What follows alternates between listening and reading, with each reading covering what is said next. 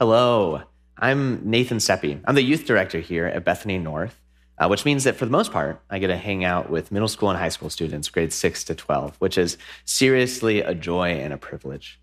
I'm pretty new to Bethany North. I've just been here since last August, so if we haven't met yet, I'm happy to meet you today, and I'm glad to be here closing the book of Job together. Before we hear the word in the sermon, let us pray. Dear God, I pray that during this time that you will open our eyes and our ears so that we can hear your voice and be aware of you working in and through this time. No matter where we are, no matter where we may be hearing these words, God, I pray that we'll hear an invitation into deeper relationship with you. Invitation, a relationship with you, a God who is bigger than anything that we can comprehend, and yet a God who loves us deeply and wants personal relationship with us. Thank you, Lord, for this time, for all of us who are gathered near and far together. In Jesus' name, amen. Okay, so to begin, I want to give you the origin story of my overly intense love of coffee. To give you a little context of my love of coffee, I have my own grinder, a gooseneck kettle. I have a scale that I weigh the grams of coffee every morning. I have a timer. I literally have about 3 feet of counter space dedicated to me making a cup of coffee in the morning. And where that began was when I was in college, because I had this opportunity to study abroad in France. I was going to live with a French host family, live in a city named Nantes, and learn about the French culture. But before I went to France, I wasn't a coffee drinker. But I had this impression that French people, that they did drink coffee. I kind of had this image that everyone was going to be like Ernest Hemingway, right? Sitting in a cafe with a little cup of espresso, talking about existentialism. And then here comes Nathan, who's going to be this huge dud because he doesn't drink coffee at all, right? Well, I decided I was going to become a coffee drinker. And so just like how some people would train for marathons, I started drinking coffee. I did, half a cup this day, half a cup that day, full cup on the weekends. And eventually I succeeded. I became a coffee drinker. And so I went to France, and then I discovered something. I discovered I was wrong. I was wrong about what I thought coffee was going to be in France. It turns out that no one was like Ernest Hemingway, sitting in a cafe talking about Sartre or something like that. And my French host parents, all they did, they made a cup of coffee in the morning, and that was it. It wasn't a big deal, really, at all. And what essentially happened was that I had my idea about what France was like. I had heard what France was going to be like. But then I went there, and I saw France, and I experienced it. And I realized I needed to change what I had thought France was going to be. I needed to reevaluate my assumptions about it. And in humility, just learn what it was through experience. And something about this journey of moving from unfound assumptions to knowing what it really is like is there's no amount of textbooks that could have gotten me there. There's no amount of reading I could have done or any, prep work. I just had to be there. I needed to experience it. And the sermon today is about the book of Job. It's the end of the book of Job. And what we're going to be doing is we're going to look at this journey that Job goes through and how this journey that Job goes through, at the beginning, he has assumptions about what God is like. And he has to break down those assumptions, just like I had to break down what I thought France was like. And in humility, he embraces the mystery that is following a God that's bigger than anything we can comprehend, and yet a God who came down to him, who drew near to him even in the midst of his suffering. And to unpack this journey that Job goes through, we're going to look at 3 things. We're going to look at where Job began, where Job ended, and what changed for Job. So first, where did Job begin? Well, when we meet Job at the beginning of the book, we meet a man who is described as an exemplary person. It says in verse 2 that he was blameless, upright. He feared God and he turned away from evil. So, So, a man who is good on many different levels. And what essentially happened was that I had my idea about what France was like. And he has to break down those assumptions, just like I had to break down what I thought France was like. And in humility, just learn what it was through experience. And something about this journey of moving from unfound assumptions to knowing what it really is like is there's no amount of textbooks that could have gotten me there. There's no amount of reading I could have done or any, prep work. I just had to be there. I needed to experience it. And what essentially happened was that I had my idea about what France was like. And then I went there, and But we also see that there's a couple things about Job, two things in particular, that are going to change by the end of the book. One of those things is that Job's understanding of righteousness, his definition of righteousness, is simply conforming himself to others' expectations and not conforming himself to God's heart. What do I mean by that? Well, what I mean is that when we hear why Job is so righteous and successful, we get this big list that he has many animals, many servants, large extravagant feasts, a large family. We basically see that he is checking all of the boxes of what would have been expected of him during his time.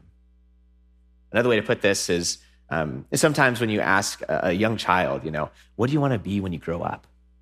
The child will tell you, I want to be a doctor or a lawyer, and I want to have a sports car, and I want to have a mansion.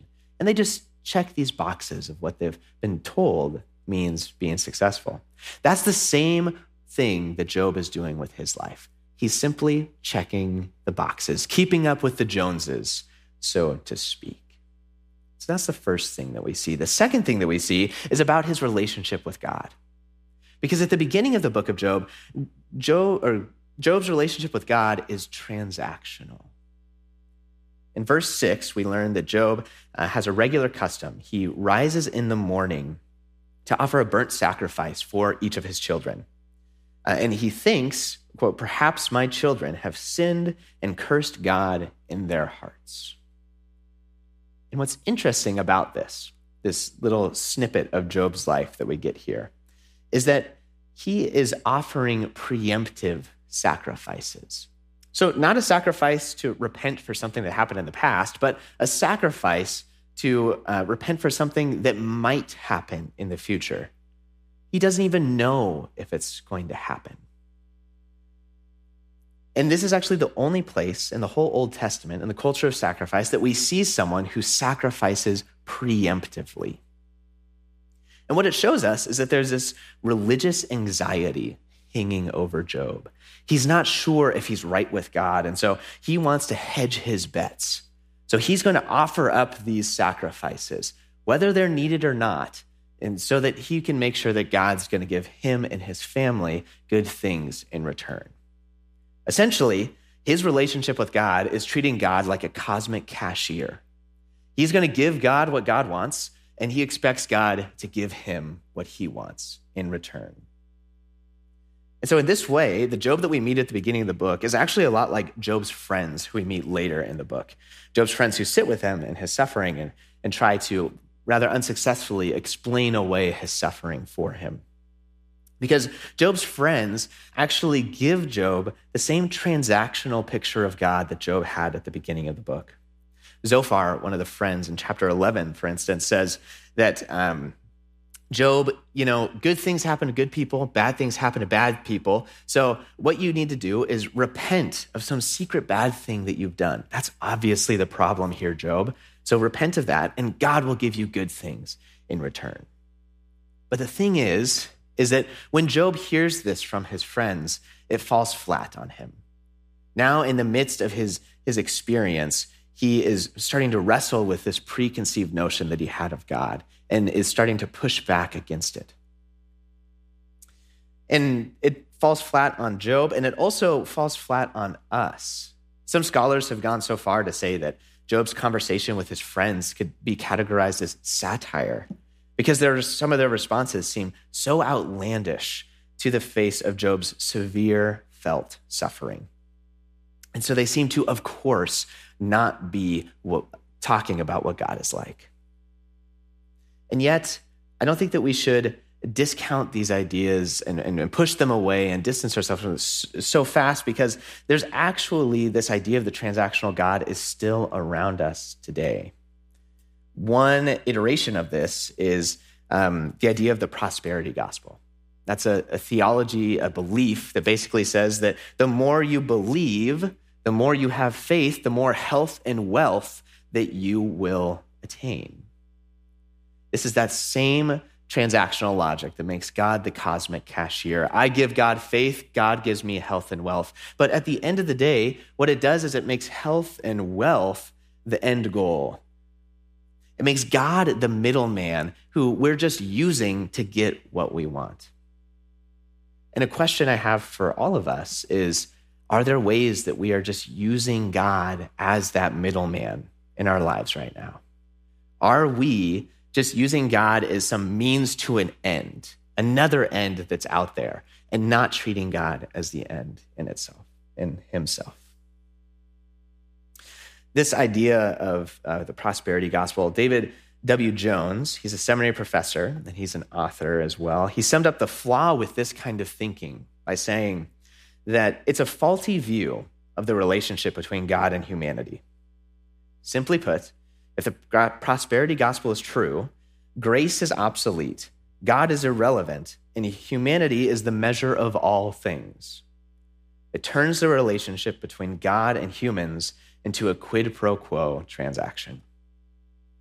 And so this is where we meet Job at the beginning of the book, with a righteousness that is simply defined by others' expectations of him, and with this transactional picture of God. When we meet Job at the end of the book, though, we see that Job has changed, unsurprisingly, over the 42 chapters of this long book. And there's a lot of different changes that have happened that we can look at. Perhaps the first and most notable change, which was in our scripture reading, was that Job has twice as much stuff, right? And while sometimes this is called the twofold restoration of Job, and while in some ways this might point to God's ultimate saving work, that yes, God has the final word over sin and death. This is what Christ has achieved through the cross and the resurrection. It points to this picture of restoration with God.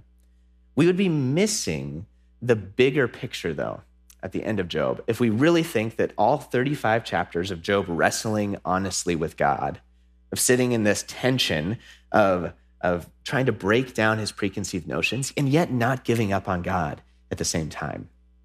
All 35 chapters of this process was simply so that Job could get more stuff at the end. And why that's the case is because loss is loss. You see, in college, my grandmother passed away, and so me and my parents, we drove down to southern Idaho to help kind of clean out some stuff. And when we were in my grandmother's house, I was very aware that this was going to be the last time I was ever there. This setting that had so many warm memories and loving memories of me and my grandmother. And so on the way out, I kind of impulsively grabbed a mug. It was not a fancy mug. It was just a simple mug. And yet it was going to be a way for me to remember my grandmother. And it quickly became one of my favorite mugs. I would often opt to hand wash that mug so I could use it the next day for my coffee, because of course I'm still drinking coffee at this point. So I would hand wash it instead of grab a new mug. But at the time I was living with 5 other guys in a house, and as can happen in a scenario where there is so much chaotic energy all confined into one place, accidents were bound to happen. And so one day the mug was on the drying rack and it was knocked off by one of my housemates, total accident, and it broke on the ground. Now, I could have gone online. I could have found that exact same mug, right? And I could have bought a new one. I could have bought 2 of those exact same mugs. But the thing is that mug was lost. And loss is loss, simply put. Those mugs would not have been the same mug. And if this is true of a mug, a thing, how much more true is this when we think of people in our lives, people who are uniquely made in God's image? They're one of a kind. Jerry Sitzer, who's an author and professor who lost much of his family in a car accident, he speaks about loss and grief and how it feels like a part of you is just missing. Like there's a void that you just can't fill up with something similar or of the same kind. And so because we know that loss is loss, we know that we're missing the bigger picture of the end of Job if we simply think that the point is that he has twice as much stuff. Instead, what we see with Job is that he is living in a new way. He's living in a new way after he has encountered God. You see the last words that Job speaks in Job chapter 42, verses 5 and 6. He says, God, I had heard who you were, but now I have seen you. And then he says in 42:6, which Scott preached on in the first week of the book, and how sometimes it's translated, I repent, but that word ma'ar is actually more of a casting off, a throwing out. So he says, I've heard of you, but now I have seen you, and I cast out or throw off this old way of living. And what is the old ways that he's casting off? Well, first, we see that Job is no longer constricted by other people's opinions of him. That's not how he's defining his own righteousness. In verse 14, we learn that Job has 7 sons and 3 daughters. This is the same size of the family at the beginning of the book. But at the end of the book, the daughters of Job are the ones who are named. And not only that, but Job actually leaves his inheritance to his daughters and to his sons. This would have been completely countercultural at his time, to leave his inheritance to his daughters. And what it shows us is that Job has gone through this gospel shift in his life through encountering God, that he is aware of, instead of having this logic of people being pushed out and people being on the inside, that he is bringing the people who were on the margins on the inside. There's enough room for them all, and he's including them into his story. So we see that Job's righteousness is now moving closer to God's heart, not simply keeping up with the Joneses anymore. We also see that his relationship with God has changed by the end of the book. Where he had a transactional understanding of God at the beginning, we now know that there's no more preemptive sacrifices. He's not offering these sacrifices out of religious anxiety anymore, but we actually see this kind of newfound freedom in his life. Freedom, which Paul talks about in the book of Galatians, the freedom of life in Christ. Paul wrote that Christ came so that we could be free from things like the law. And so instead of having a rule-based and one-dimensional relationship with God, instead, we can have this living, holistic relationship with God. Not a God who's a cosmic cashier, but a God who is more like a family member, who calls us sons and daughters, children. This is what Paul calls life in the Spirit. And it's this freedom that's akin to the freedom that we see with Job at the end of the book. No more religious anxiety or preemptive sacrifices. And what I want to talk about now is what changed for Job. When in Job's journey did this all begin to shift? And what changed is that Job encountered God. Job encountered God and found God to be beyond the box that he had made for God at the beginning of the book. He found a God who was wild, who was awesome in the true sense of the word, awe-inspiring, and in many ways was beyond comprehension. And he also found a God who drew near to him, had a conversation with him. This is something that's actually really rare in the Old Testament, to have an active conversation. But a God who had a conversation with him and drew near to him even in his suffering. A God that listened to his case. And even though God does not come down, and we've talked about this in other sermons, God doesn't try to explain it all away, and God doesn't come with a whiteboard trying to solve the problem of evil for Job. But what God says to Job, this is Nathan's kind of summary of the divine speech, paraphrase, you could say. God says, "Who are you and who am I?" That's what God says to Job. And this is the same God who comes to us in the person of Christ. This is the same God who came to earth in the manger as a baby, who had a ministry full of healing, teaching, inviting people into this living relationship with himself. Christ, who through his death and resurrection tore open the curtain, who did this new thing of personal, unmediated relationship with God. This Christ invites us into the same transformative personal encounter that Job had with himself. He does it simply through the invitation to follow him. And if we're courageous enough to say yes to this radical invitation, to follow a God who is bigger than any box we could ever construct and yet loves us deeply, then we will find the same thing happen to us that happened to Job. This gospel shift in our life, that we will end the story at a different place than where we began. And it might happen in big, monumental, all-at-once ways, or maybe it's going to happen in the small, everyday ways. But when we commit to this relationship with God, we know that we will not be at the same person at the end than where we began. And a word that I have for everyone who is listening to this is that there is more for us in our relationship with God. There are boxes that God wants to break down in each one of us. There are assumptions that God wants to push us past. No matter where we are, there is a new way to encounter God. The same God who, when asked for a name, simply said, "I am who I am." Basically saying, come and see who I am. You will know me by being in relationship with me. This idea that each of us have a new way to encounter God, that's something that my wife, Lauren, and I were really convicted of this last year. This last year, both of us were finishing up our seminary degrees over on the East Coast at Princeton. And we had just finished these 3 years devoted to learning about and talking about God, the Bible, the church, and everything in between. And even after we signed off on these degrees, we knew that there was much more for us. And so we decided that we were going to hike a section of the Pacific Crest Trail. We're going to hike most of Oregon and Washington, about 800 miles of the trail. And the heart behind us hiking this trail wasn't so that we could get a bunch of cool Instagram photos. It was instead so that we could encounter God.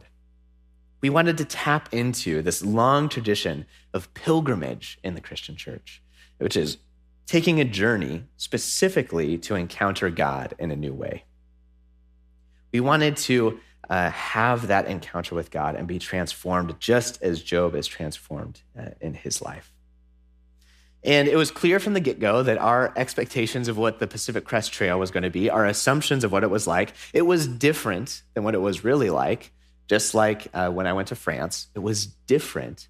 And yet, even in the unexpected, God came and met us. I personally kept feeling this call back to a simple gospel, the simple gospel. After 3 years of studying with Princeton faculty, with one of the largest theological libraries in the world, where I had all these ideas and floating around, I felt God calling me back to the simple gospel, to follow him. Christ's invitation, to follow him. And that's what I heard in that season, in that journey. And I hope that each of us, as we listen to this, that each of us, as we enter this season of Lent, the season where we journey with Christ to the cross, that we will find a way to go on our own kind of pilgrimage. Perhaps that pilgrimage is reading the Gospel of Mark. This is something that we're doing together as a church, is reading through the Gospel of Mark.